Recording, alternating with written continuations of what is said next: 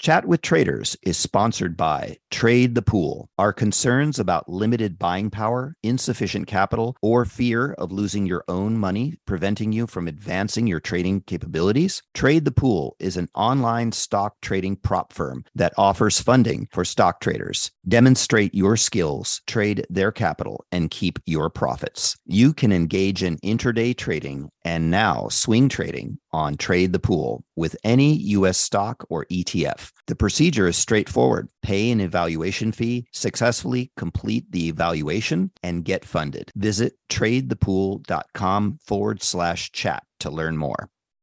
You've seen the headlines. Bonds are making a comeback. But if you've ever tried to invest in bonds, you know what a clunky, complicated, broken experience it can be. That's why at Public, they took fixed income and fixed it. Now you can find, evaluate, and buy thousands of bonds with an investing experience designed this century. Add fixed income to your portfolio with corporate, treasury, and municipal bonds. Go to public.com/bonds podcast to get started. This podcast is sponsored by Public. Full disclosures can be found at public.com/bonds.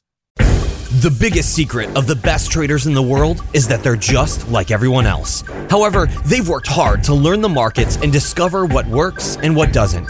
But how can you hear about these journeys and get in on the strategies and tactics they use? You can do it by listening to Chat with Traders. Here's your host, Aaron Fifield.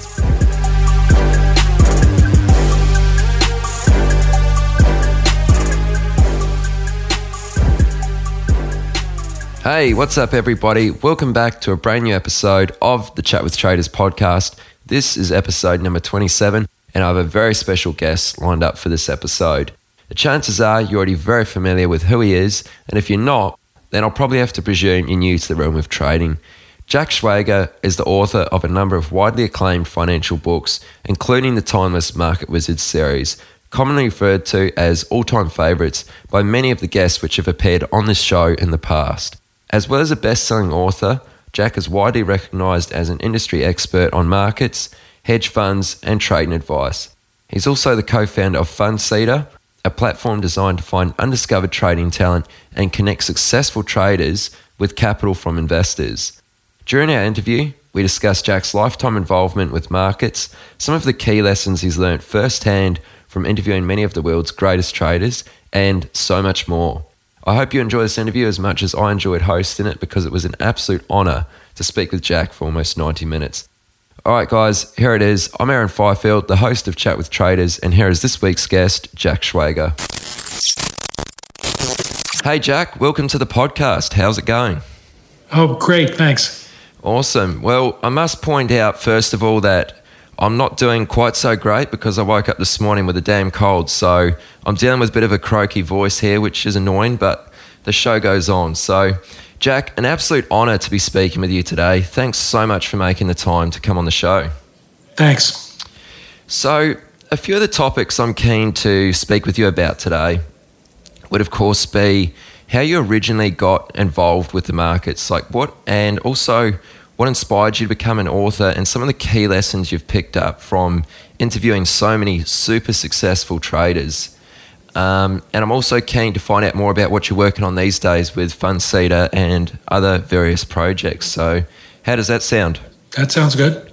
All right, great. So, many people recognize you as an author, and aside from your books, may not fully understand your deep involvement with markets. So winding back time, what was your very first introduction to markets? Well, other than as a kid, I guess having my little bit involvement in stocks, very minor, not a great interest. My father, bought some stocks sometime, but really trivial. There was no real interest. I wasn't one of these people like the market wizards I interviewed many times. Really had a passion for markets starting in high school. That was not me. My real introduction to markets really came because I was out of graduate school looking for a job. I had a master's in economics and a minor in math, and I, from a good university, and I figured I should have an easy time finding a job. Actually, it wasn't hard, but I kind of expected to have a job the first day I looked. It ended up taking 2 weeks, but I actually found my own job because I got discouraged with dealing with employment agencies. So I put an ad. At the time, there was the New York Times had actually was sort of said the opposite of a help wanted. They had help wanted, but there was a small section where you could post an ad if you were looking for a job. And I did that, and I just put in the 2-line, the cheapest ad I could put in. It cost me about $15. And basically said something like, major in MA in econ, minor in math, looking for an analytical job. That was pretty much it. And I had about 16, 17 calls. Of those, all but one were really the types of calls where they try to make you think that there's a position, but what they're really trying to do is get you involved in a pyramid selling scheme or some other exploitative thing. And I guess they use those type of ads to find people who they hope will be patsies. But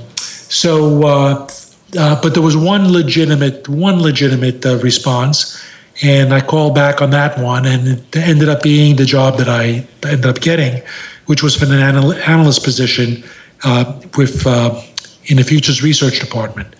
And that was and I knew nothing about futures at the time. I knew almost nothing about markets.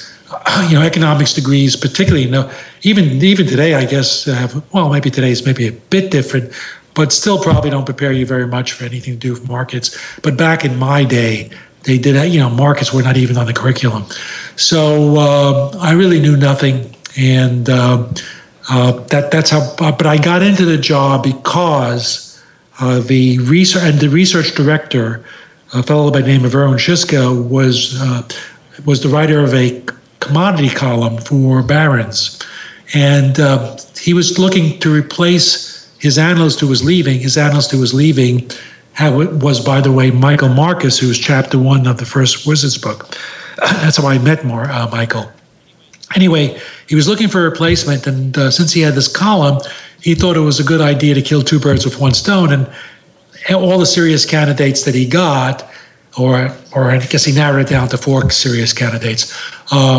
He had each of us write a column, and I got to a market that he had to write a column on anyway, and I got assigned copper. So not knowing anything, I basically went to. I lived in Brooklyn at the time. And there's this huge library in Brooklyn called, Grand Army Plaza. And this is way pre, it's pre-PCs, let alone pre-Google. So you didn't have that type of luxury. So I had to go and I had to go to a really big library to find stuff. And they had these periodicals. There was one, there was an American metals market, I think, there was a daily newspaper on metals. And then there was a McGraw-Hill had a weekly or a bi-weekly on metals. And then I found some additional articles. And so I basically did a crash course education. I went back several years worth of reading articles and writing and just reading the background articles I could. And wrote an analytical article on the copper market, which basically is what got me the job. So you could say writing really got me my first job. Well, more than could say. I would make it a definitive statement. Writing did get me my first job. Okay, right. Well, that's a really interesting sort of intro into the market. So even after you began writing books, a bit later on, you were still involved with other firms. So could you run us through some of the other firms you've worked with over the years and what was perhaps... Well, I worked for a number of major brokerage firms. Some of the early ones have merged into non-existence, but the last one, the one I left voluntarily about 20 years ago, was Prudential Securities, and for almost all my career, except for the first 2 years, I basically, when I was working for brokerage firms, worked as a director of futures research, so there was, and before that it was Payne Weber and before that, Smith Barney. Those were the last 3 major firms that I worked for. Subsequent to that, I spent a few years starting my own little hedge fund, and that led to getting approached by a London hedge fund advisory group, which asked me to join as a partner, which I did. And I spent about 10 years with them until we got bought out by a London merchant bank called Close Brothers. And after that, I took some more time, wrote a few, and I wrote books all along my career.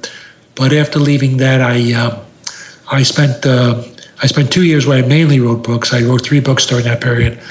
And then I got involved in this startup, Fundseeder.com, which I guess we'll probably talk as a separate topic later on. And I also do one-off topics, as they tasks as they come up. And one was a syndicated project I did for TradeShark.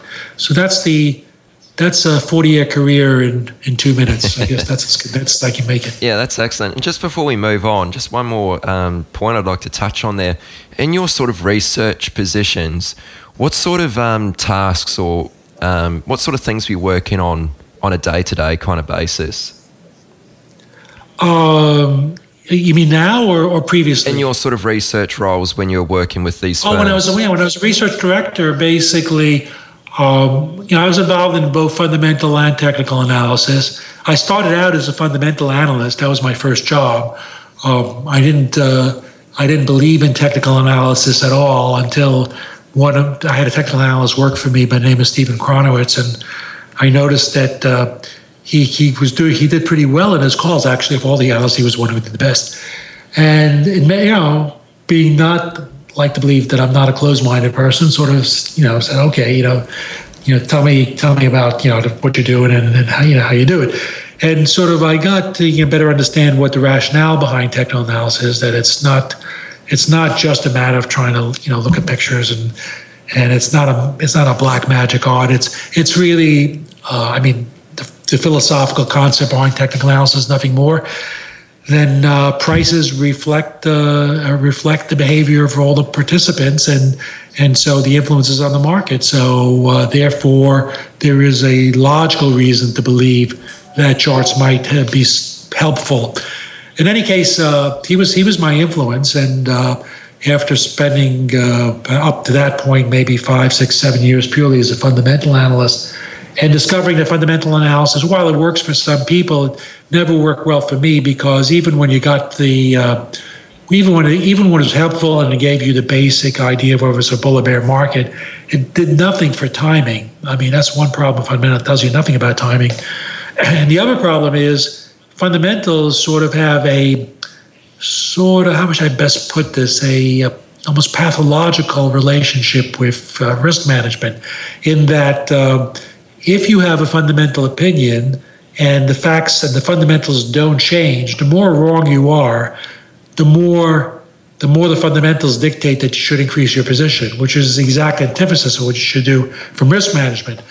Whereas, because to explain that a little more, let's say if I decide that wheat is a good buy at $5, if it goes down to $4, then it's a better buy. So if nothing has changed, right? So I should buy more.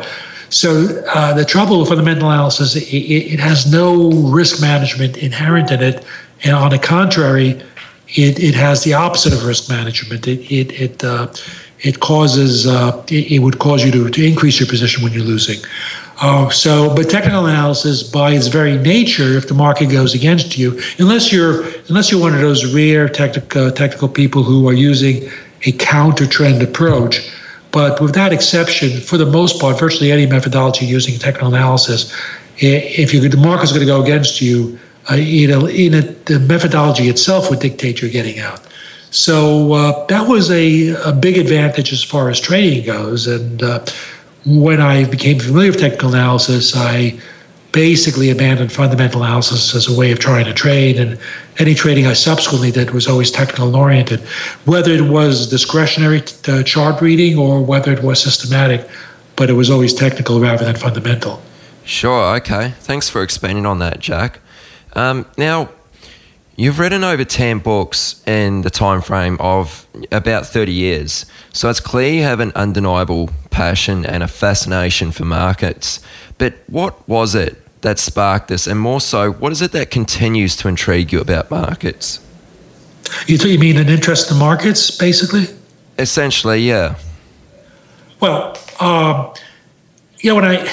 when I got out of graduate school, I was basically looking for an analytical job that was not repetitive, and I guess you really can't get into anything more non-repetitive than markets because it's always changing.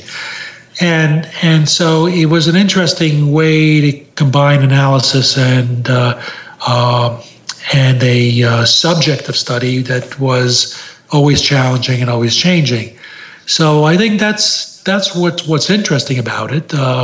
It's also a place where your opinions are, you get your grades pretty instantaneously. I should be clear, though, and I know your podcast is really a trading podcast. I got to be honest, even though I am probably considered one of the experts, certainly in terms of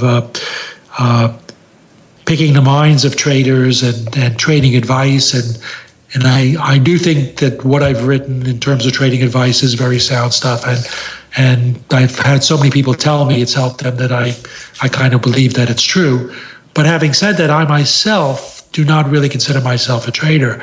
I'm not particularly talented as a trader. I don't particularly have any grand emotion or passion for trading itself. I do it, sometimes I don't. It's on and off thing. Sometimes I do it, sometimes I don't. I don't particularly like the emotionalism of trading, which is one of the reasons I don't do it all the time. And also, it's a time eater.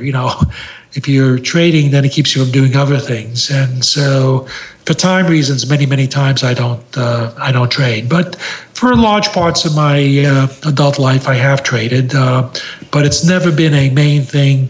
I've never considered myself a great trader. I can basically the most I'll say about myself is I'm net profitable, but I don't consider myself a particularly good trader. Although that has nothing to do with the stuff I write about, which comes from traders who are exceptional and whose advice I think is very sound. Sure, yeah, well, that makes sense. So, let's talk a little bit about some of the books you've authored and some of the things you've learned and been able to extract from the minds of these insanely successful traders. So, first of all, what inspired you, or where'd the idea come from to write your very first book, A Complete Guide to the Futures Markets? What was it about? Oh, it's very good. You're one of the rare interviewers that finishes that question with a complete guide to the futures markets. Usually the question is finished with Market Wizards, and I have to backstep and say, that really wasn't my first book. So the complete guide to the futures markets, it's going to sound egotistical when I say this, but when I got into the futures research, I kind of was impressed with the lack of quality stuff out there. And I didn't particularly think that I was great, but I thought that I could do better than anything that was out there. So I didn't find what I considered a really good book on the futures markets, and I thought that I could write a better one. And circumstances worked out that I was leaving a job, and I would have had no problem going and just finding another job. But I decided, I wanted to write this book. Why not take the time now? So I took a sabbatical. And so what I was trying to write was a comprehensive text on futures, sort of the definitive text on futures, at least for that time. And it was a serious work. So, it runs over 700 pages. It covers all sorts of stuff in fundamental analysis. It covers statistical stuff. It covers all sorts of classical chart analysis. It covers technical indicators. It covers trading systems, testing trading systems, trading. It's pretty comprehensive. So that's the book. And I did that, again, pre-PC days, pre-computer. I was literally, for those who do stats, you can appreciate this maybe, but I had to resort to doing multiple regressions using a calculator, which is just a great time waster. But it would have been a lot easier to do the book in modern times than it was when I did it. And it was only because I was so enormously focused at that time that I was able to even do it in a year. I also had to hand do the charts, everything. There was no Excel. There was no, or maybe I don't know if there was Excel or Word or any of those things existed, but this is 83, 84. If it existed, I didn't know about it, and I didn't have a PC, and I guess PCs were still probably in their infancy at that point. So in any case, that was a book that required manual labor. And that was the first book that I did. Now, having done that, I really didn't have a great eagerness to do another book quickly, but I did along the way, as I was involved in trading, and I knew some great traders like Michael Marcus and some other, people. I was at Commodities Corp actually for a year. And I knew Bruce Kovner, and I knew some other people, who were great traders. I thought, gee, it would be an interesting book to write, going to interview like these great traders and, find out what they do and what do they do that's different and why do they excel where so many fail. But I had a full-time job as a director, more than full-time job as a director of futures research, and I wasn't eager to sort of work nights and weekends additionally on a book. So I didn't do anything for a couple of years, even though I had the idea. And then one day I got invited by a publisher to have lunch, and they said basically the pitch was, we think your Complete Guide's a great book. We'd like you to, we have this idea for a whole series of analytical books. We want to do one on each market, and we need an editor-in-chief, and we want you to head up the project. And sort of having done one of those very, very in-depth analytical books, which, by the way, you only do because you're trying to prove something. You're trying to prove that you can do a really good book, or just for ego almost, or for self-satisfaction, or to demonstrate, or to just achieve putting out a really good book.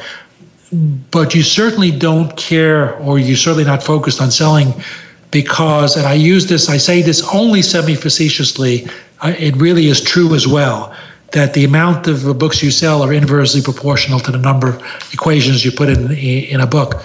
And by virtue, and I knew I'd put more equations than I should put into that book if I wanted to sell a lot of copies. So maximizing sales was never my goal in the Complete Guide. It was basically to do the best book I could that was serious and analytical and could be read by a serious layman. I think it doesn't require really a college degree in math or science necessarily to understand, but you have to be serious. That I only wanted to do once, and the last thing I wanted to do was to do it again. So I said, I'm not really interested in that project, but, because I don't want to do a bunch of books that sell very few copies and require a lot of in-depth work. So I said, I have this idea, which is I viewed more as a mass audience book and more of a book that, could reach, just a broader audience and be more entertaining to read and so forth. And I told them about the Market Wizard concept, and they really liked it. So I wasn't intending to do the book, but they came back with an offer, and sort of that was the catalyst. And that's how Market Wizards got written the first time. Okay, that's really interesting. It's good to sort of know where the idea for that book came from. And I'd like to quote the opening line from the new Market Wizards, which is the second one in the series, where you said, "The markets are not random." And you made it very clear that this is a statement that you truly believe. But to what extent are the markets not random? Well, to the extent that they're not random in a couple of ways. And this goes into the whole controversy, which has been going on for decades, between those who believe in the efficient market hypothesis and those who don't. The latter being, at least in serious academia, being behavioral economists. But of course, originally and now as well, the whole sorts of people in a trading community. Now, I felt from the beginning that concept was wrong for many reasons, but two big conceptual reasons. One is I just knew too many people who had obvious trading skill. And it wasn't just they were lucky, they just did too many trades for too long and had results that were too lopsided to be explained in a probabilistic sense that, if you have enough traders, some will get those results. No, I don't care how many, you can have 10 billion traders, you're not going to get those results, So clearly something is going on here where people are getting types of track records that from a simple probability calculation would be impossible if the markets were random. And that's one of the arguments I always have against the efficient market hypothesis. The second thing is, and this big, in both of these are big areas and there's kind of sub parts to them, but the second big concept of why I think people are wrong when they believe the markets are efficient is because prices, very often there's circumstances where clearly the market price is not right. I mean, there's just tons of examples where you can show that to be the case, and there's by no stretch of the imagination can you say the market price is right. So I'll give you. In fact, I wrote a book. My next to last book, and it was a non-market. Was a book called Market Sense and Nonsense, and in Market Sense and Nonsense, which I go through a whole bunch of. Each chapter deals with a different set of, different subject of misconceptions. One long chapter, probably I think the longest chapter in the book is debunking the efficient market hypothesis. And one of the things I do in there is I give a number of examples of just come on, in no sane world could this happen if the markets were efficient. And there's a lot of examples. So let's just go, let me take one. I mean, there's so many. So let's say take something like Countrywide. Countrywide, if you had to pick a company that was the worst of the worst, I mean, I don't know who I would pick, in this whole 2008 financial meltdown, and companies that participated, in my mind, they should, the heads of these companies should have ended up in jail, but they walked away with hundreds of millions of dollars, unfortunately. But no one was worse than Countrywide. And Countrywide literally proved everything. You could not, their people were instructed to give mortgages. If they turned down a mortgage for any reason, like just because a person didn't have a job or income or anything else and was asking for a large amount of money, they would be told to find a way to do it. And that was because Countrywide then sold off they didn't have to keep it. They didn't have to worry about people repaying. They sold it off to Wall Street, who didn't care because they repackaged them and sold them off to investors who didn't know any better. Or I should say, not who didn't know any better, who were relying on the rating agencies, who were either themselves incredibly dumb or compromised and looked the other way and then therefore are guilty in that sense. But they could only plead either stupidity or malfeasance. There's really no other way of explaining it. But in any case, going back to the origin type of company, the ones who produced these really, truly terrible mortgages that just had a very, very poor chance of being repaid, and did so knowingly and had a corporate culture where negligence was encouraged, nobody, I think, could be worse than Countrywide.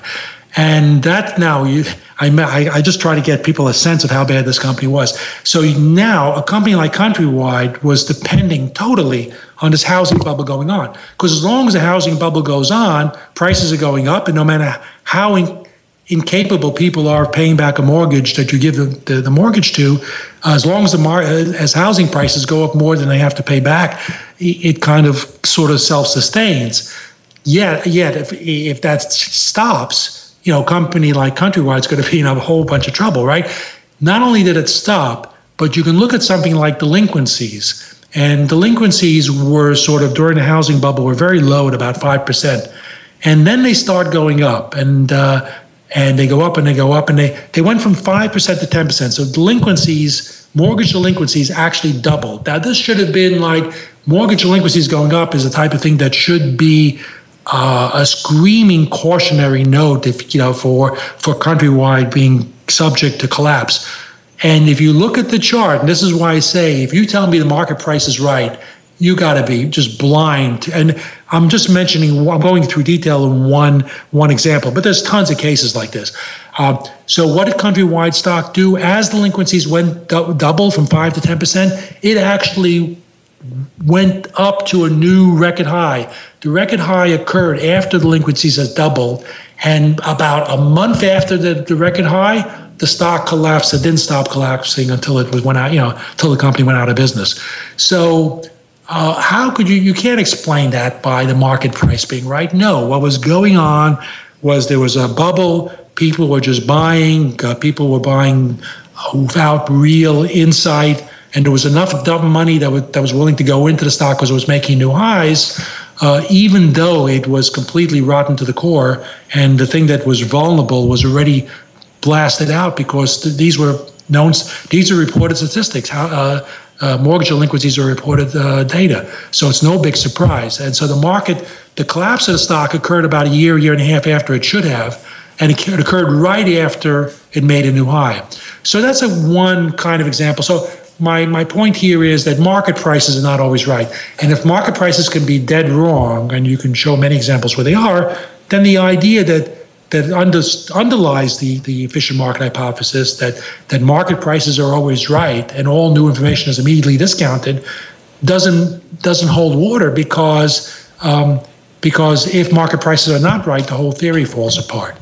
The one place the efficient market hypothesis is correct, and the reason why there's an illusion that it's correct, is because one of the conclusions that come out of the efficient market hypothesis is that the markets would be very difficult to beat. And that is true. The markets are indeed very difficult to beat, but not because the markets are efficient. They're very difficult to beat because what moves markets are both fundamentals and human emotion. And human emotion is very difficult to gauge. I mean, how far does a bubble go? When does the bubble break? These things are very hard to predict and very hard to trade. So it's not because the markets are efficient that the markets are difficult to beat. It's because there's such a big influence of human emotion that can't really be programmed precisely and is very difficult to gauge. And so there's this conclusion by people who look at markets, say, the mutual fund managers always, usually lose to the indexes, and markets are really difficult to beat. Therefore, the market are efficient. Well, no, that's not why they're efficient. Yes, markets are difficult to beat, but that does not mean they're efficient. In fact, one of the things I put into Market Sense and Nonsense was that line of thinking actually, it violates a basic rule of logic. So there's a rule of logic that says the converse of a true statement is not necessarily true. So let me explain that with a simple analogy. A true statement is all polar bears are white mammals. That's a true statement. All polar bears are white mammals. However, flip it around, all white mammals are not polar bears. The converse is not true. Like you could have a snowshoe hare. So the thinking that because something is true, if A is true, then B is true, then going to say that B is true, therefore A is true, that's a flaw in logic. And it's done all the time by many people who are arguing the efficient market hypothesis. It's just a straight out flaw in logic. And so what they're saying is, if the markets are efficient, then the markets will be difficult to beat, and then give you all these examples of how the markets are difficult to beat, which I totally agree. Yes, the markets are extremely difficult to beat. And then they jump from that back to the markets are efficient. It's a flaw in logic. And I can go on, but I think I've killed it. There's one, I got to throw out one, which is one example which is so beautiful. It's a recent one I came across, and I went to see Richard Thaler, who's one of the pioneers, and maybe the pioneer of behavioral economics, and a long time disbeliever in the efficient market hypothesis. And he threw out this one example, which I just thought was brilliant. There's a closed-end mutual fund that has the ticker symbol CUBA, Cuba. Now, what it does is it has a portfolio of stocks that are invested in Latin America, South America, not Cuba, by the way, but it does have that, because I guess it's a catchy symbol, CUBA. So that's what the closed-end mutual fund is. And like most closed-end mutual funds, it was trading at about, it was trading at a discount. In this case, it was trading at about a 15% discount. Which means that since closed-end fund, you can't do it. But if you were able to liquidate the entire portfolio, you're paying 85 cents on the dollar for what the portfolio is worth. That was on as of a given day. The next day, it goes from a 15% discount to a 70% premium. Okay, in one day. This is like unbelievable. So what happened? What happened is President Obama indicated his normalized relationships with Cuba. Now, the wonderful thing about this example is they did not hold, first of all, it'd be illegal to hold any Cuban stocks, and they didn't hold any Cuban stock, companies or stocks or whatever. And secondly, there was nothing in Cuba to own. I mean, it didn't even exist. I mean, Cuba is a true communist country, and there are no stocks to own. So despite the fact there was nothing Cuban in the whole portfolio, it went from a 15% discount to a 70% premium in one day because President Obama took steps to normalize relations with Cuba. I mean, you can't make this stuff up. And yet there are people who argue the markets are efficient, to which I would say, give me a break. All right. Well, thanks a lot for going into so much depth with that answer, Jack. That's really good. Are you a developing or seasoned day trader who trades the U.S. markets? Is the only thing stopping you from getting to the next level is having enough capital to trade? Trade the Pool is a unique online stock trading prop firm that funds stock traders worldwide. Not having to risk your own capital can help you focus on other things like making better decisions on your trades. There's no PDT rules to worry about. You got more than 12,000 stocks and ETFs to trade, long or short, and professional tools at your side. How you get funded is you show them your skills through a straightforward evaluation process. Once you pass the evaluation, you get funded and trade with their pool of money and split the profits. Don't let the lack of buying power, capital, or fear of losing your own money prevent you from taking your trading to the next level. Visit tradethepool.com/chat to learn more. This episode is brought to you by La Quinta by Wyndham. Your work can take you all over the place, like Texas. You've never been, but it's going to be great because you're staying at La Quinta by Wyndham. Their free Bright Side breakfast will give you energy for the day ahead. And after, you can unwind using their free high-speed Wi-Fi. Tonight, La Quinta. Tomorrow, you shine. Book your stay today at lq.com. So I'd like to sort of pull this back a little bit to maybe some of the really key lessons and things that you've learned over the years from speaking to the traders that you've interviewed for Market Wizards. So let me ask you, in the first two Market Wizard books, is there a noticeable change in trading styles of those featured in hedge fund Market Wizards? No, actually, I don't think that's really much. There's not much of a distinction in that. Now, hedge fund Market Wizards came, I guess, at least almost 25 years, I should say, after maybe the first Market Wizards book. So it came much later, but it does include people who were around from much earlier. For example, in fact, it includes, of all the Market Wizard books, the fellow with the longest track record and the earliest, maybe the earliest trader of anybody I interviewed was Ed Thorpe.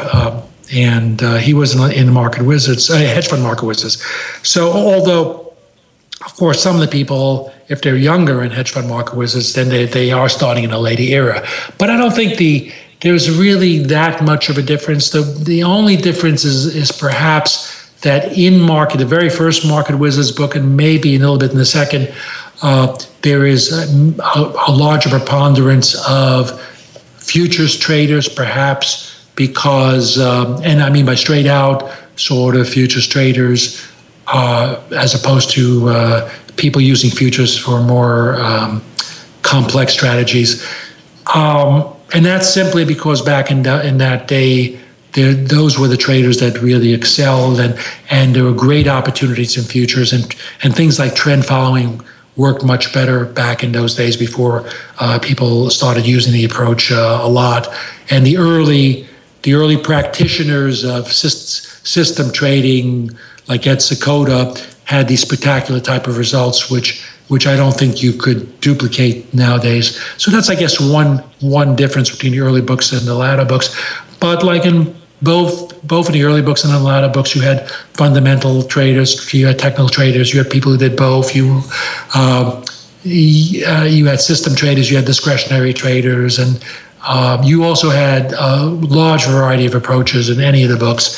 So I don't think there's a big demarcation, really, that one can draw from the early books versus the later books. And I should add on that one point.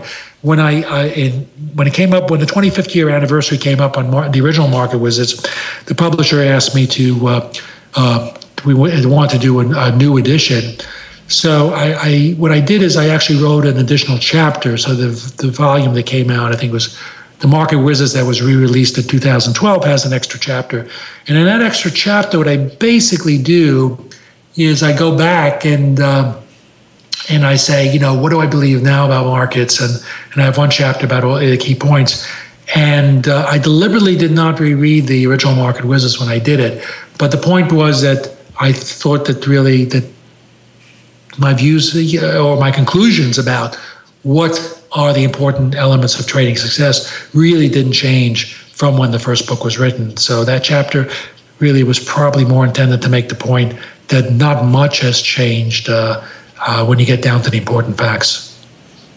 Okay, sure. And just to elaborate on that, and you kind of touched on it there, as we're now in 2015, do you believe that the same opportunity still exists in today's markets as it did for traders featured in the original Market Wizards? Like, besides their trading approach, is there the same opportunity provided by the markets, or has it become much harder to succeed at trading?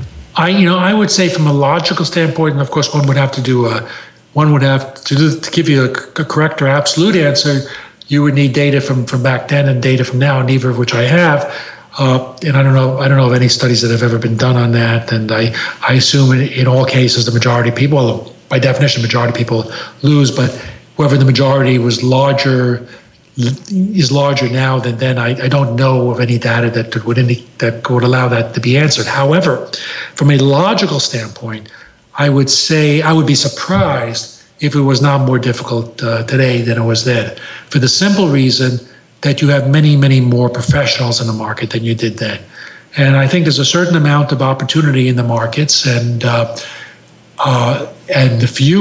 smaller proportion of professionals, and by professionals, it doesn't have to mean people working for Wall Street firms. It simply means people who are dedicated to trading and are really good at it and make a living from it. But the larger the percentage of, and of course, those are the people who have skill in the markets, obviously, by definition.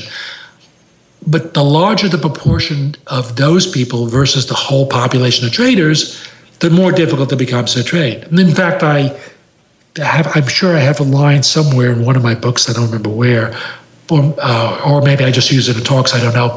But the line is something like, you could take the 100 best traders in the world, whoever they might be, and you could say, okay, you could have this thought exercise and say, if those 100 traders were the only traders that were allowed to trade the markets, the one prediction I could make is that 80% of them would lose, roughly speaking.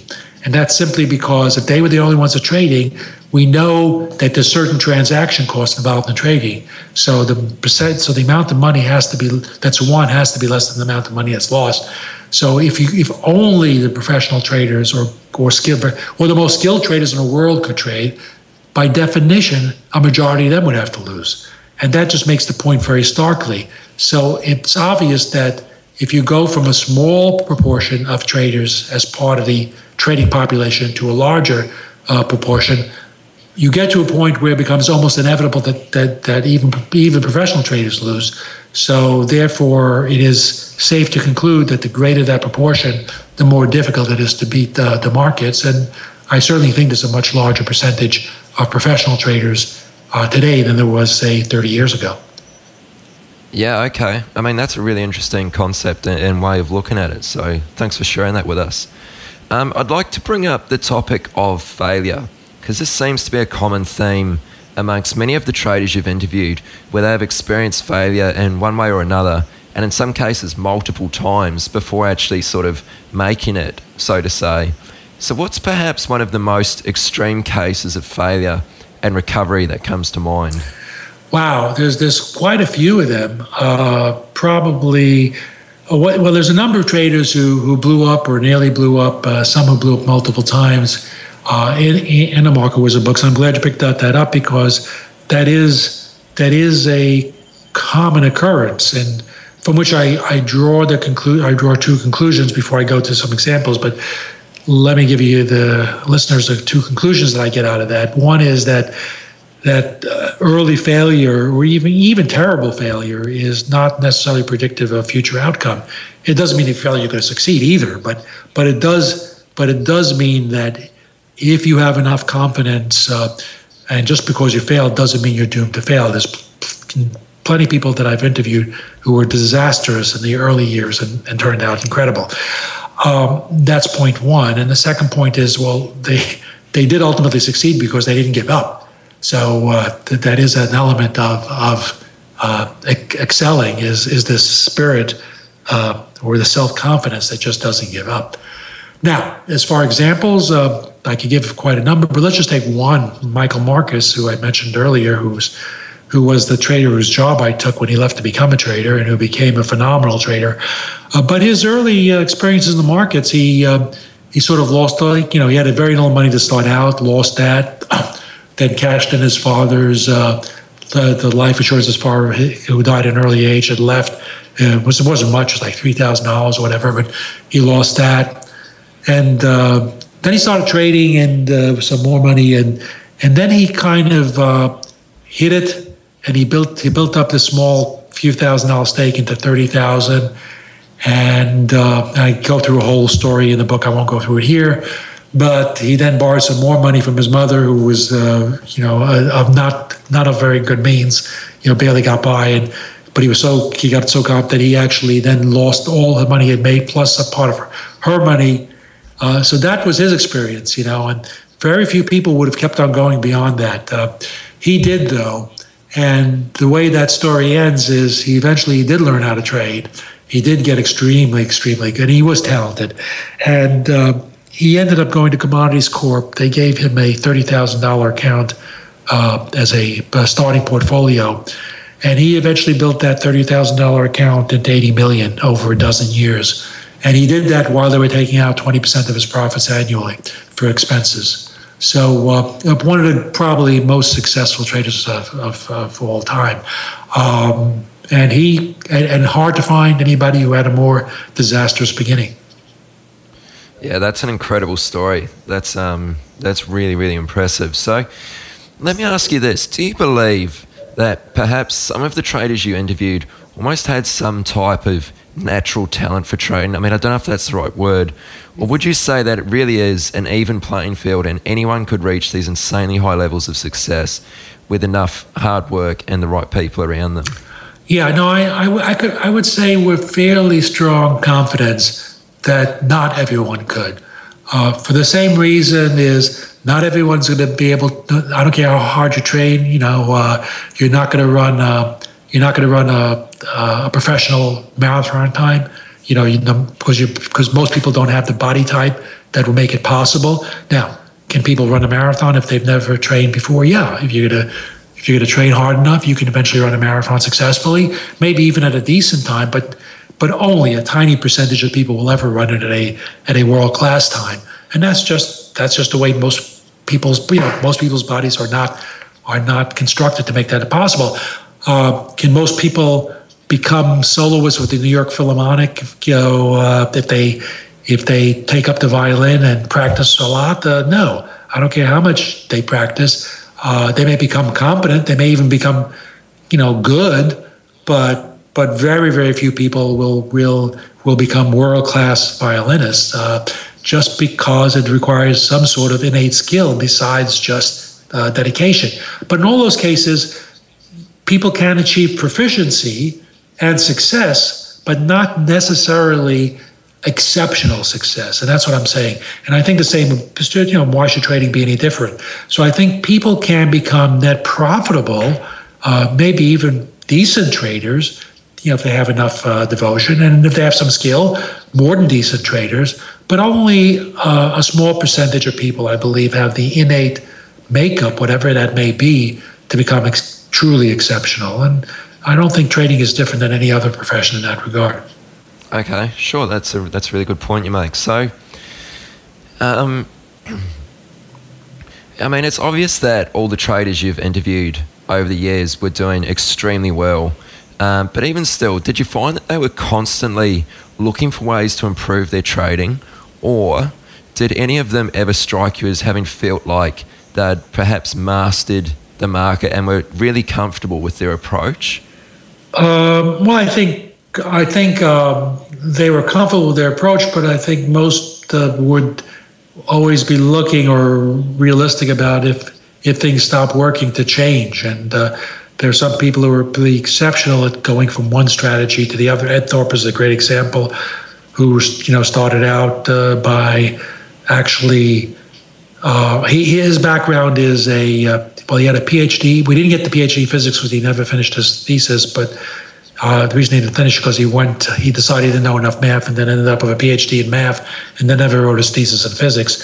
So he was a real quant guy, but he got involved eventually in markets. He's famous.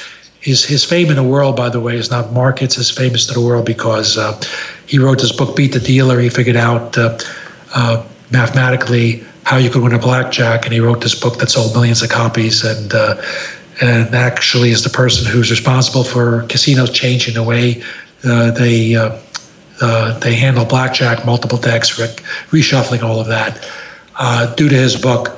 But that's sort of a tangent. To go back to the markets, he decided the real place to make money was the markets, and he was the first one to figure out the mathematical equivalent of the Black-Scholes model, which he did quite a few years before the Black and Scholes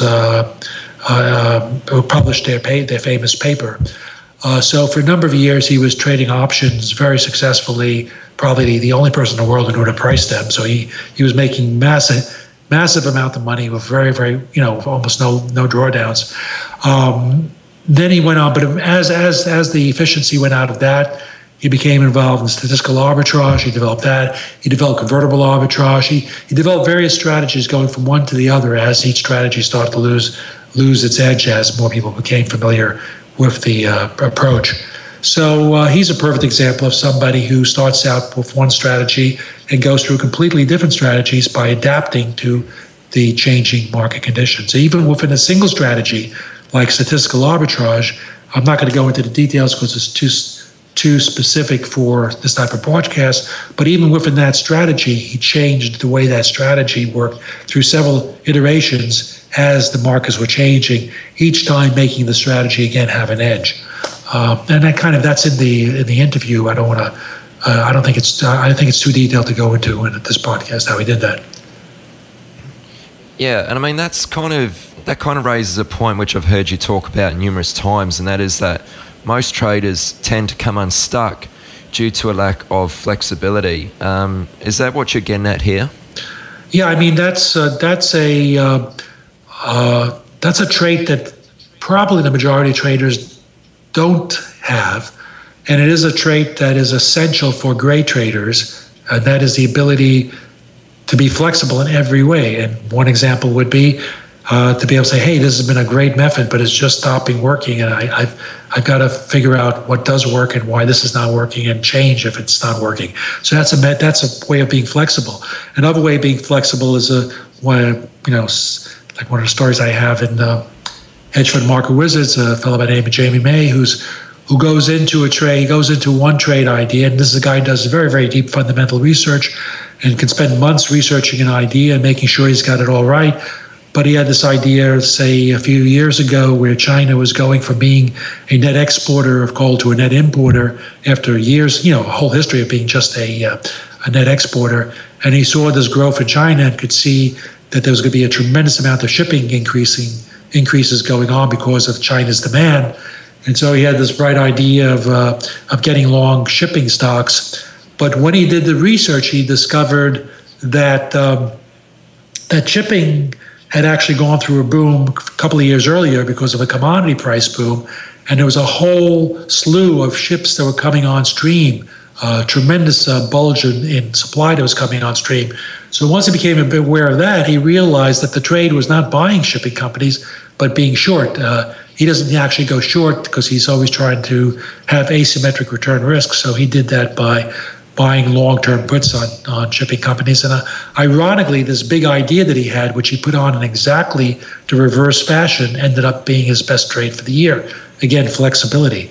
And of course, maybe the most important way of being flexible is when you're in a position and you decide that you're wrong. It's the ability to get out. And if you're really convinced you're wrong, great traders will not only get out, but will have no problem flipping their position completely around. Yeah, okay. And I think that's this is probably a good segue into my next question, which is, are there any traders you've interviewed and that stand out who pretty much just broke all the rules and just did the complete opposite of what you're quote-unquote supposed to do when it comes to trading? One. You can take all the traders I ever viewed into my life, successful traders I interviewed in my life, in any of the books, and including ones I interviewed that didn't go into the books, but only one stands completely alone, completely removed from the whole crowd of other traders. And if there is to use a cliche, the exception that proves the rule, I don't know. But the fellow is a prop trader, stock trader by the name of Jimmy Baladimas. He is the last chapter of Hedge Fund Market Wizards. Now, I should explain how I found, let me tell you what Baladimas does. You remember like a couple of years ago where we had certain commodities going sort of vertical, like silver, which had been going straight up, and then it got to 30 and 40s and even in the low 50s. But if you remember what that move was when it was almost like going straight up vertically in those higher price levels, well, who is selling silver in that type of a market? Jimmy Baladimas. Or cotton, which had gone multiples of its prior record highs, with the last days of the rally being these straight up, like a cliff type of huge price moves. Who's selling that market, in that vertical ascent? That's Jimmy Baladimas. So he's taking trades where the markets are going berserk the other way, and he's stepping in and going short. That's the type of trading he does. Now, I kind of say my first line of that chapter was Jimmy Baladimas breaks all the rules. And one of my first lines in the concluding paragraph, concluding summary of that chapter is some variation of don't try this at home. I mean, my point, I really don't want people to read that chapter and try to trade like Baladimas. And I do draw some aspects of his trading that do have applicability, but it's actually one particular aspect. But I want to make clear that I really don't want people to, by any stretch of imagination, think that this is something they should try. Because 999 out of 1,000 people will go broke doing this. By the way, if I was listening to this myself, and I heard somebody saying what I'm saying, said, "No, that can't be right. This guy couldn't be successful doing that. He's, these numbers can't be right, and he's going to blow up." Well, I don't know. I guess he theoretically could blow up, but as far as not being right, he's been sort of one of the best traders in his firm now for many, 15 years plus. And the way I know, and he makes millions every year, or I guess maybe in a bad year he comes closer to breaking even, but he's made a large amount of money trading this way. And for those who are skeptical and wonder how can I believe this is true, particularly for a prop trader, and people who are familiar with prop firms know you can't get track records from a prop firm. There's just no way of doing it because they just won't give out their numbers. So how do I know that this is for real and he wasn't like pulling a fast one on me? My son got a job as his trading assistant. And one day speaking to him, he said, "Dad, you wouldn't believe this guy I'm working for." And of course, being in the company, knowing of his reputation, he knew, and he entered all his trades and he knew his numbers. And so he knew he was for real.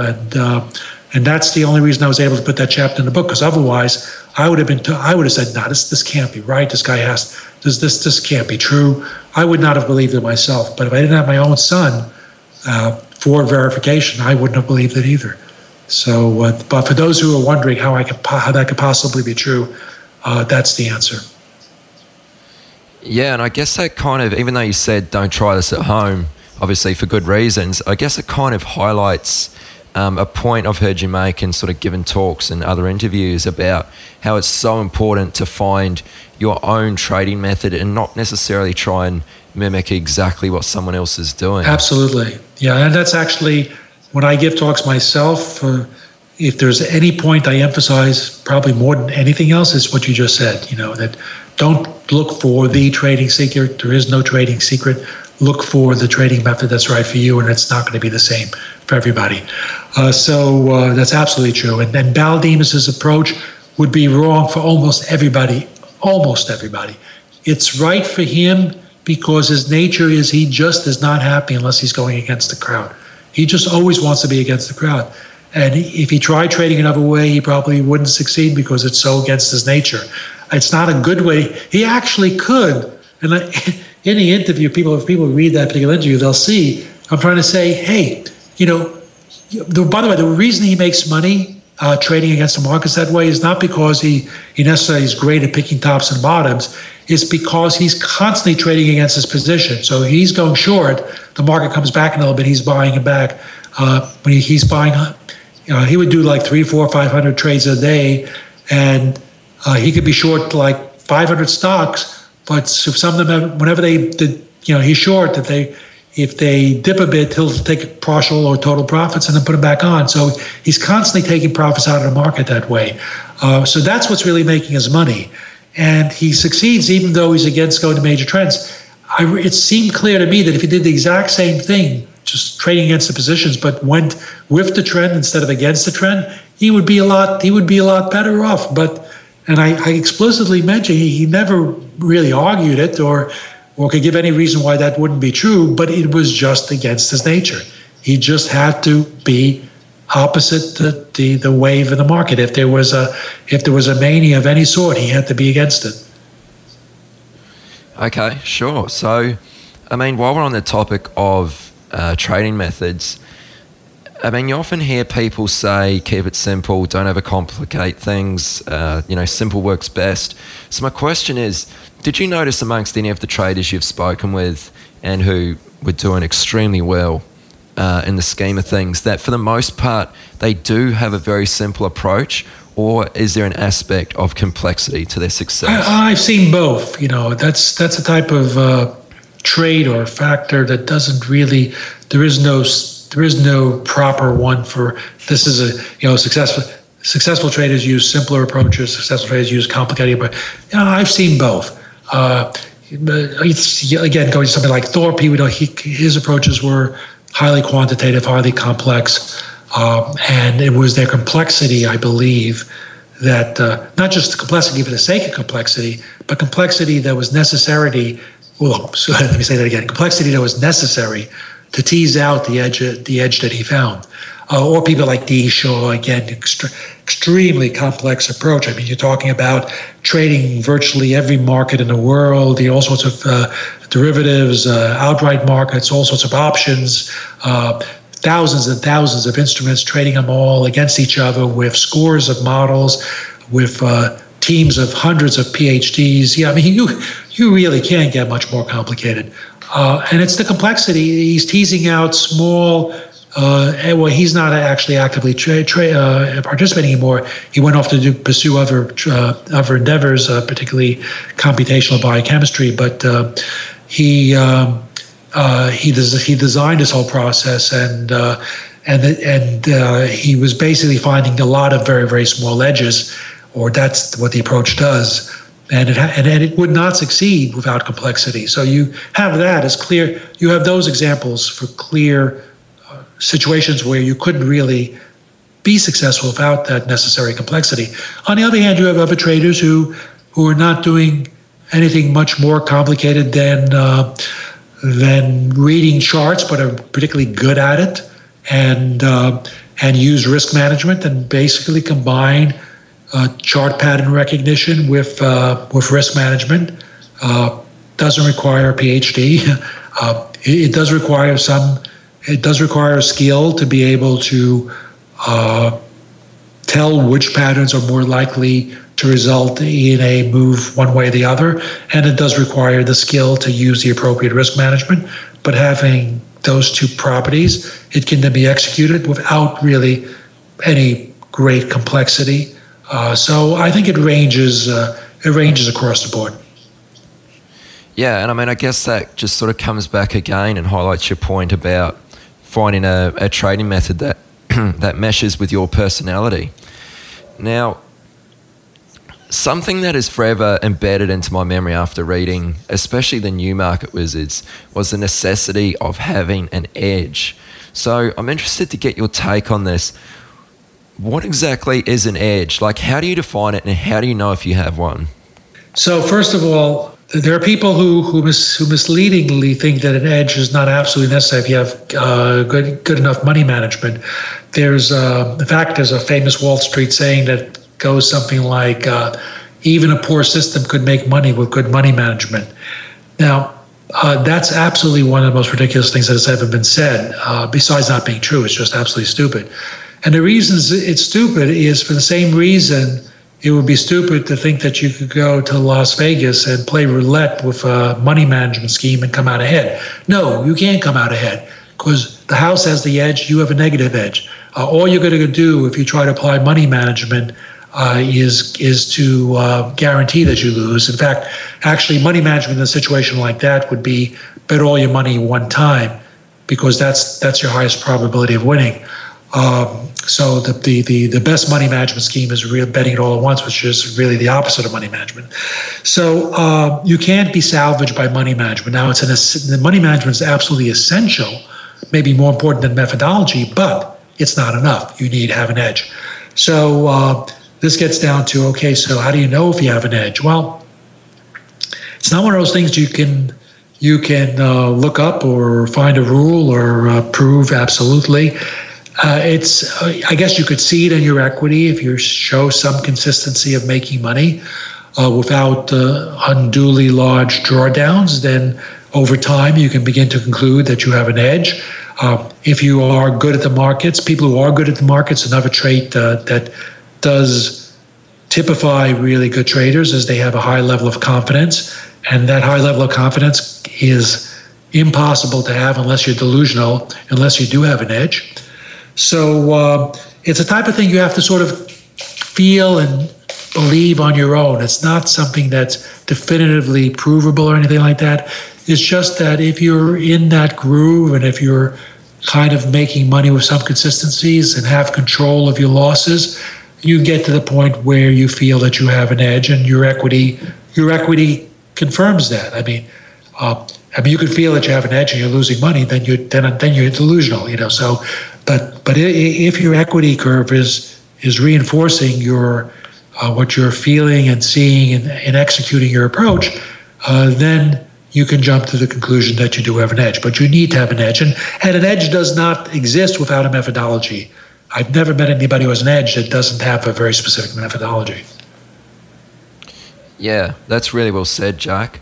And just while we're on the subject, talk to us about one of your pet peeves, which you've labelled the well-chosen example. I really liked what you sort of said about this in one of your books. So would you mind explaining what is the well-chosen example and why should traders be aware of this? Yeah, okay, that goes back to the very first time I wrote about that was back in Complete Guide to the Futures Markets, which was done in '84. And basically what I was seeing in the industry when I got into it was, you'd have all these ads for trading systems, right? And they would show you this trading system. They have a chart, and they would. There was like a perfect example would be like you would have a chart, and there was maybe a euro-dollar market or something like that, and the market would be you'd show all these sells and buys, and the sells would be all near the highs, and the buys would be all near the lows, and it looks like, oh wow, what an incredible system. And it could actually be an actual system that gave you those results. But in that particular case, it would be a counter trend system that you kind of, there was a market that kept on having false breakouts on both sides. And basically, if you use a system that sort of sold the breakouts instead of bought them, you did extremely well during that particular period of time. So you have a system that looks like it's really performing very well. But with that particular example, you use the same approach in a trending market, and you'd completely wipe out your account. And actually, the way, as I recall now that you mention it, I remember the thing that really drove this home. It was one day, we had been working on trading systems, and I had a partner that I was working with. We developed these systems and spent some time on it and whatever. And I wouldn't say they were complicated, they weren't complex, but they were not super simple systems, and had some sophistication to it. And then I read this article, and it showed an example of, I think it was a Swiss franc it was, and it showed it over a year or two time, and it made like $37,000 at very small drawdowns, and the signals were just great. And then I ran our system, and we did nowhere near as well. Yeah, our system made money during that period, but nowhere near as well. And I was kind of discouraged. And the system that was described, by the way, this was for a magazine article, right? It was a very simple system. It combined two moving averages. It sort of took something like a 20-day moving average and a 6-day moving average. And when they were both long, you were long, and when they were both short, you were short, and if they disagreed, you were neutral. And I kind of, knew that. Well, we had tested. So, one of the early things we did was test moving averages over, different time periods, and just as a basic, very simple approach. And I knew that, 20-day moving average low, 6-day moving averages did not work well. So how could the two of them work together where each one didn't work on its own? I knew that. So we ran the analysis, the exact same system, on a portfolio of maybe 30 markets. And here's what we found. No surprise, the one market it worked best on was the Swiss franc. And no surprise, the single year it worked best on was the year in the example. So the author had kind of found the one market for the 1 year where this particular approach worked best. Now, if you did the approach on a diversified portfolio, if I recall correctly, I think it lost money. But the one example looked phenomenal, and this happens all the time. People write books. They'll write books on charts and technical analysis and all this stuff, and they'll show you examples of how it worked.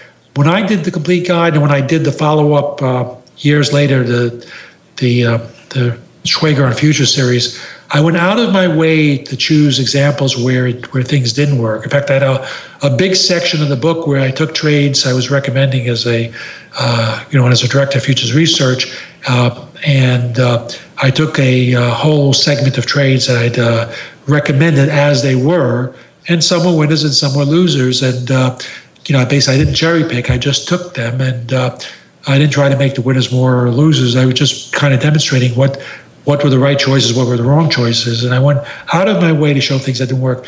I went out of my way to actually point out, when I did classical chart analysis, that these patterns, it's good to know them, and it's good to know how they work more often than not, or how people expect them to work, or how you could theoretically use them. But also be clear that there's lots of times that they don't work out well. And in fact, what I call the most important rule in technical analysis is actually a failure rule. It's basically that when a chart pattern fails, that is a signal in itself, and it's a more important signal than when you get a chart pattern that seems to be confirmed. So I always spent a lot of time trying to make sure that people understood that don't just take anything because this example works. Don't jump to any conclusions. You always have to test everything on a broad portfolio over a broad number of years, but almost all books, almost all articles don't do that. They just take things that work, and they allow the reader to jump to the conclusion that this thing is really the best thing invented, and when it's really not. Yeah, I'm really glad you sort of went into that in so much detail, Jack. I think that's a really important point. But let's move this along a little bit. So I'm keen to hear a bit more about what you're working on these days. I know you're keeping busy with FundSeeder, as well as been working on some indicators with TradeShark. But let's start with FundSeeder. So give us an overview of what this is all about and how this platform is helping traders to improve. Okay, so FundSeeder, first of all, to give credit where credit is due. I'd like to say it was my idea. It wasn't my idea. It was an idea of a colleague, Manuel Bellari, who I work with on a different project. At the time he was with ADM Investor Services, and I was actually, our relationship started when I was still with Fortune Asset Management, which was a hedge fund advisory firm that got acquired. But we continued to work together, and in terms of constructing portfolios, and I was an advisor for that project. And these are portfolios of hedge funds. In any case, one day Emmanuel said to me, we were at a conference, and he said, I've had this idea, tell me what you think of it. And he was the fund seeder concept. So his concept was, and what the fund seeder concept is to create a website, a web meeting place that would be the intermediary between undiscovered traders, primarily undiscovered. It doesn't have to be undiscovered trader, but traders, particularly undiscovered traders, and investors looking for trading talent. And they could meet at the website. You could also think of fundseeder.com as a search engine for trading talent. So that's the basic idea, and very critically part of that idea is that you just don't try to get traders to register with your site and put them on and get their numbers and post them. A very, very essential part of this concept is that you don't get the numbers from the traders, you get the numbers directly from the broker. So traders would register on the website and link their accounts to the website. So therefore, the numbers that would be collected on the website would be numbers coming directly from the brokers. So it gives it much greater validity and sort of implicit verification in that process, vis-a-vis most sites which will just take numbers that are provided. So that was also an essential element. And to get traders to the website, the key is that you're going to provide this verified track record, and that will make it easier, much easier for traders who would have not a prayer in the world of attracting money, let alone institutional money, of being able to do so if they are trading talent. We, in fact, have, unbelievably, with the site still pretty early on, we're still in the early stages, but even at this point, we have literally traders registered from over 100 countries. I mean, I found that astounding. I think it's astounding enough there's traders in 100 countries, but the fact that we've already have that many different countries represented, and this is still very, very early on. We've only just recently expanded the site to go beyond the initial couple of brokers we were able to directly link with, a few brokers, and now we can link with virtually all major brokers. But that just happened. So this was even before that point. So you take traders in some developing countries, let's say, or some Eastern European countries, take a trader, I don't know, anywhere, it could be in the Ukraine or whatever, who has a math degree and develops a trading system that's really good. Is he going to have any chance of raising any money, institutional money? Not a chance in the world. But if he can get a small stake together and trade it and get a track record that's coming from the broker, he can build up a track record that can then be used to attract attention. So that's the basic concept. Now, so far we've only done the trader side of it. We had originally planned to have a trader and investor side together as one website. And for regulatory reasons, we decided to keep those separate. That we would right now we're just in the process of building the trader side and getting attracting as many hopefully talented traders as we can worldwide to the site and building the track records and ultimately hoping to be the site people go to or that can be used to find trading talent. And at this point, there is no investor side because that's where our focus is. We will later this year construct the investor side of that as a separate site, which we will then populate with. We will use traders from the trader side as a source for the investor side.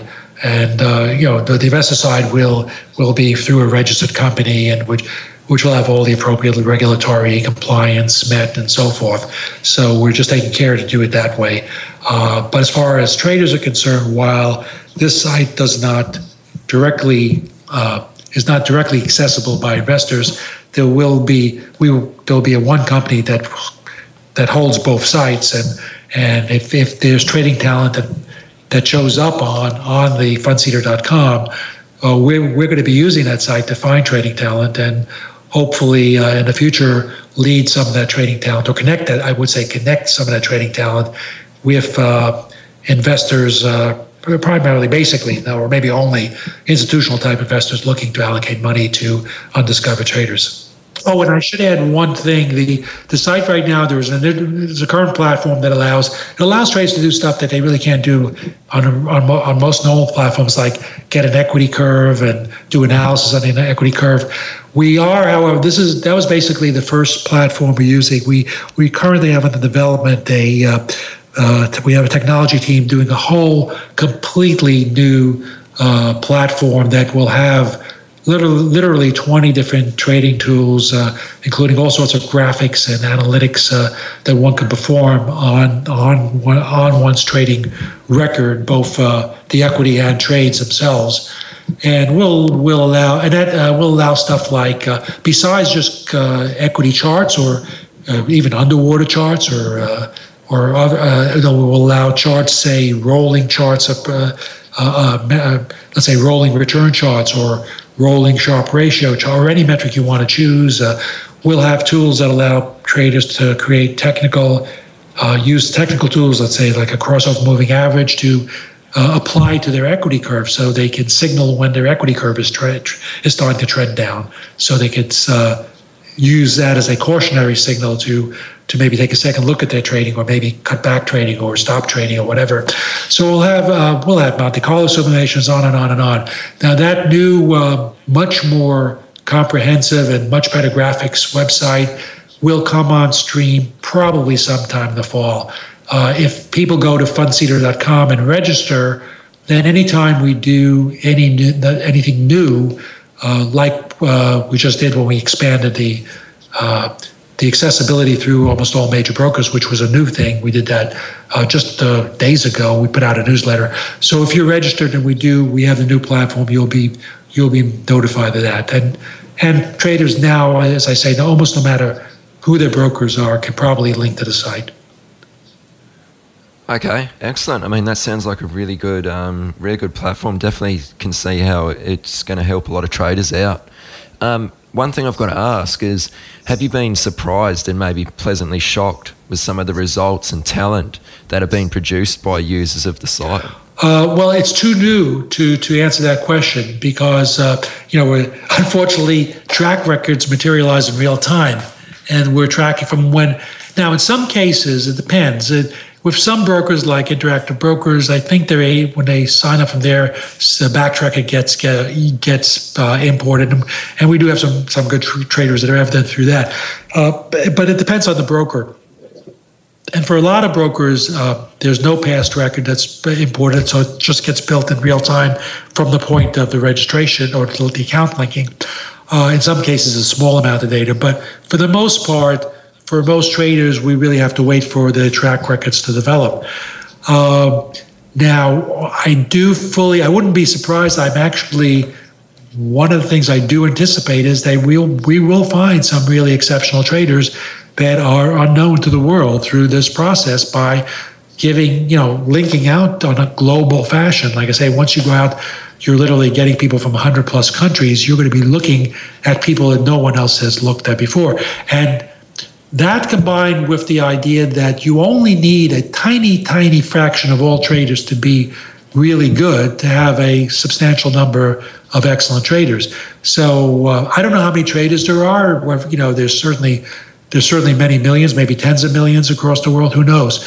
But you only need a tiny fraction of those, a fraction of 1% to be good, to really have a large number of good traders. So it doesn't have to be a large percentage. So I fully expect that we will have some really good traders come out of this process. And in fact, one of the things people will see if you go on the website is this thing called Market Wizard Search.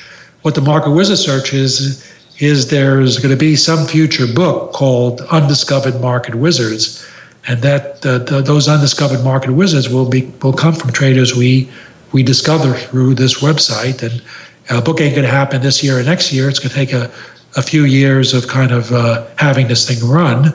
And But at some future point, when we feel we have, or I feel I have enough traders identified through the site who seem to have been able to perform for enough time with enough consistency, then there'll be this book called Undiscovered Market Wizards. So I'm expecting that to happen, and I would be surprised if we don't find enough traders to fill a book.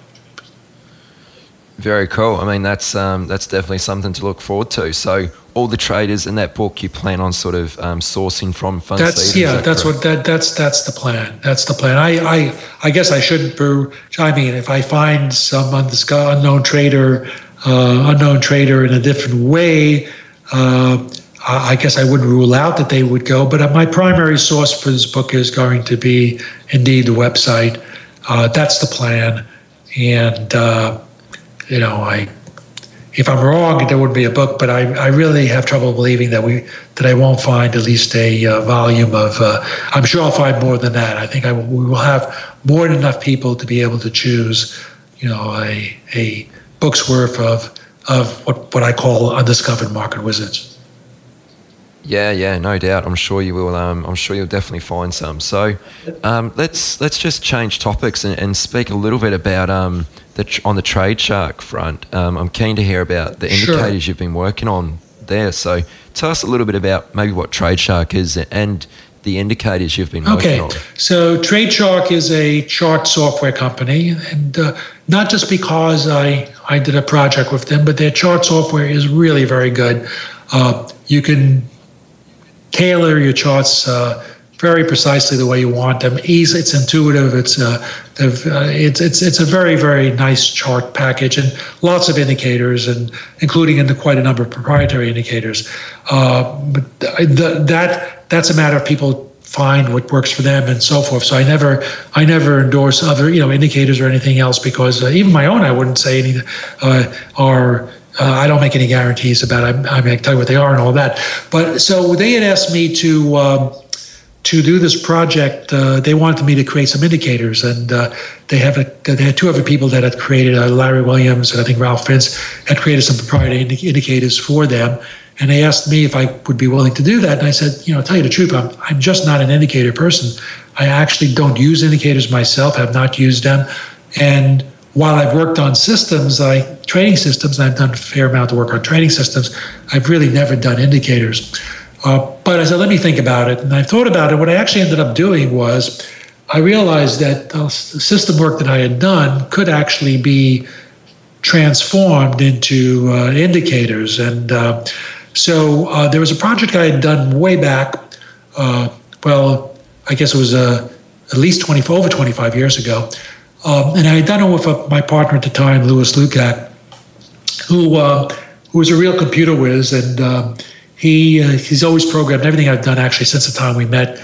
He's always been the fellow who's done all the footwork, all the programming, and all the hard work, And so anyway, we had developed when I was at Prudential, I had developed this in-house trading system, and we had come up with certain systems that we were putting out signals on and all of that. So the idea was to use those systems with different parameters, and those systems included both trend and some counter-trend approaches.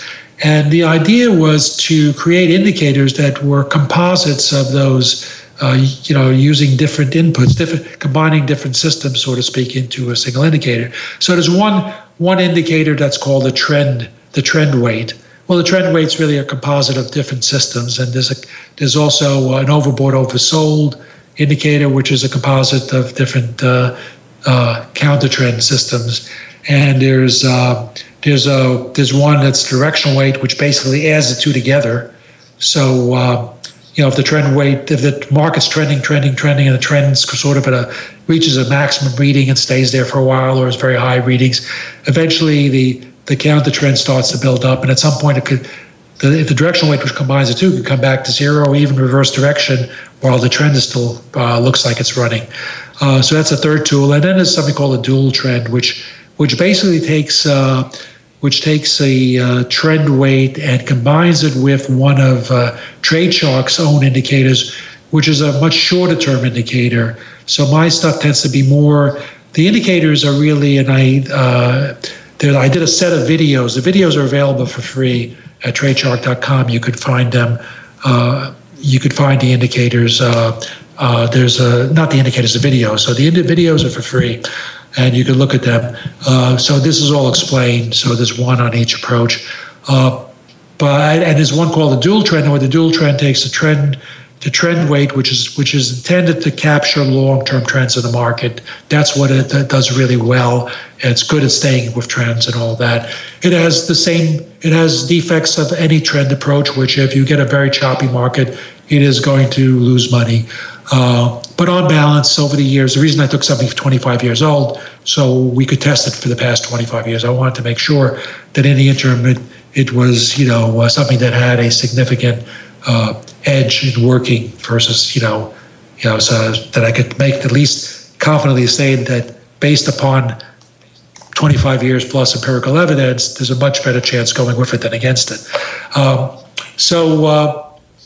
It was important to be able to test something like that blind. That's why I wanted to use something that was developed a long time ago. In any case, that is combined with TradeShark's another trade charting indicator, which is much shorter term, and that's called the dual trend. And I kind of like that because they're so different, and that the dual trend will change much more quickly. But it also won't be anywhere near as good in riding trends. And combining the two kind of has nice properties. So that's a fourth approach. So there are these approaches. They're explained by the videos. They're more inclined towards a systematic approach to markets. And I also arranged them. One of the key things I did was to have them each have inputs that needed to be defined. So there's not just one fixed way to use it. You have to define a threshold conditions for each of these indicators. And there's also, you can choose something like an early exit, an early reversal, which are explained. And by doing that, you can turn these indicators into your own sort of approach, which is very important because I don't want to go counter to my own advice. I always tell people, don't just get a trading system and follow it. Don't buy somebody else's trading system and follow it, because the odds are you're not going to last, because as soon as it has a bad period, and every system has a bad period, you're going to abandon it because it's not yours. So I made these so that they can be combined, they can be used together, they can be used, you can vary each one.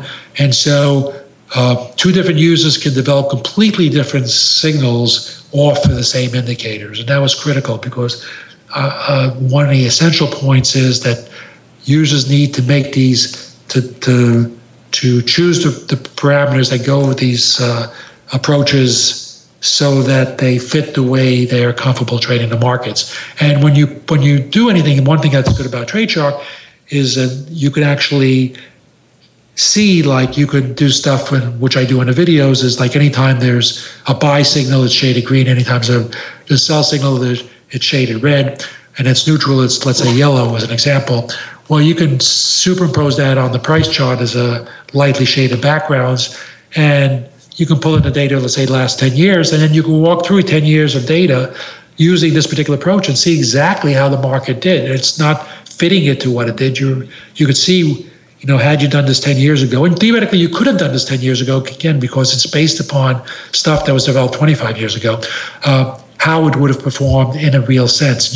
And so users can get a real sense of what one particular adaptation of these indicators would actually work, and can experiment and see very visually where the buys and sells are coming in. Yeah, good one. Well, I'll put a link to those videos in the show notes for this interview. And if you want to access the show notes, just go to chatwithtraders.com/27, and the links will be underneath the interview. But I mean, Jack, we should probably start to wrap things up because we've been going on for a little while now. But before we do this, one last question, and I'm sure you have a ton of great quotes and one-liners which you've picked up over the years, and it wouldn't be right to ask you what's your favorite, but is there just one or two quotes that you would like to leave us with before we wrap things up? Okay, that's an interesting question. Okay, I'll give you two quotes. I'll give you one quote from one of the people I interviewed, and I'll give you one quote that's my own. Interview from the people I interviewed, and this is the quote. This is what I tell people. If someone said to me, Jack, we want you to give you best trading advice. We only got there's one kind of condition or constraint here. You can only use 10 words. So if I can only give advice in 10 words, right? And this is the quote I would use. And it's a quote from Bruce Kovner.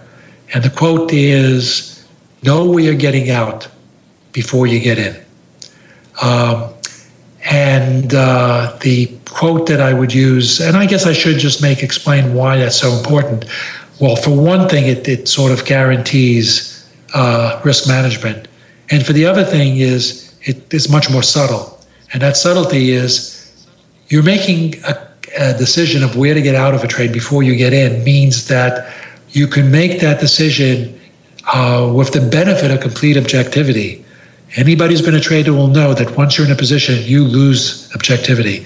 So most people, almost everyone, will get into a position and worry about getting out at some later point. But once they're in a position, your thinking gets clouded. If you can decide that ahead of time, as Bruce Kovner suggests, then you're thinking from a much more objective and, I believe, a potentially successful frame of reference. As far as my quoting myself, there's a line I have, I'm sort of paraphrasing it, and it goes to this idea of finding your own approach to market. And the line is, there's a million ways to make money in the markets. Unfortunately, they're all very difficult to find. But there are a million ways. And the point is, don't worry about finding the one way. There are lots of different ways, but they're hard to find. But there are lots of ways, and only a very, very small number of types of ways are going to be right for you. Yeah, both extremely great quotes, Jack. Thanks so much for sharing those, and thank you so much for coming on the show. I appreciate that.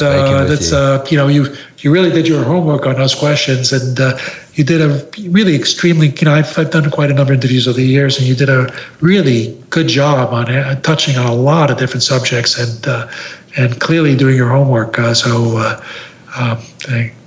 appreciate that from your side, and I think the one drawback is that I think this podcast could end up so long that maybe you have to break it into two parts. I don't know, but whatever. Yeah, no, that's great. But before, and thank you very much for that. I appreciate your feedback there. Before you go, do you want to share with listeners where they can go to find out more about you and stay in touch with what you're up to? Right. Okay. So, again, the main site that the company that I'm involved in is fundseeder.com. I also have Jack Schwager, myname.com, which I no longer update, but there's stuff up there. There's stuff up there. Interviews and articles and links to books and stuff like that. But the other site is fundseeder.com. So those are the two sites I would direct people to. Okay, good one. Well, I'll put links to everything we've mentioned during the interview, so your books. You're also on Twitter, aren't you? So we'll put your Twitter handle in the show notes. Yep, cool. And links to Fundseeder, TradeShark, and everything that's been mentioned. Just go to chatwithtraders.com/27 and you'll find everything there in the show notes. Again, Jack, thanks a lot for doing this. Take care and let's talk soon. Oh, it was fun doing. Okay. Have a good one, Aaron. Thanks, Jack. You've come to the end of this episode of Chat with Traders, but don't worry, more great episodes are on the way. To stay updated with each great new episode, be sure to subscribe to the podcast in iTunes, and we'd love it if you leave us a rating and review. We'll see you next time on Chat with Traders.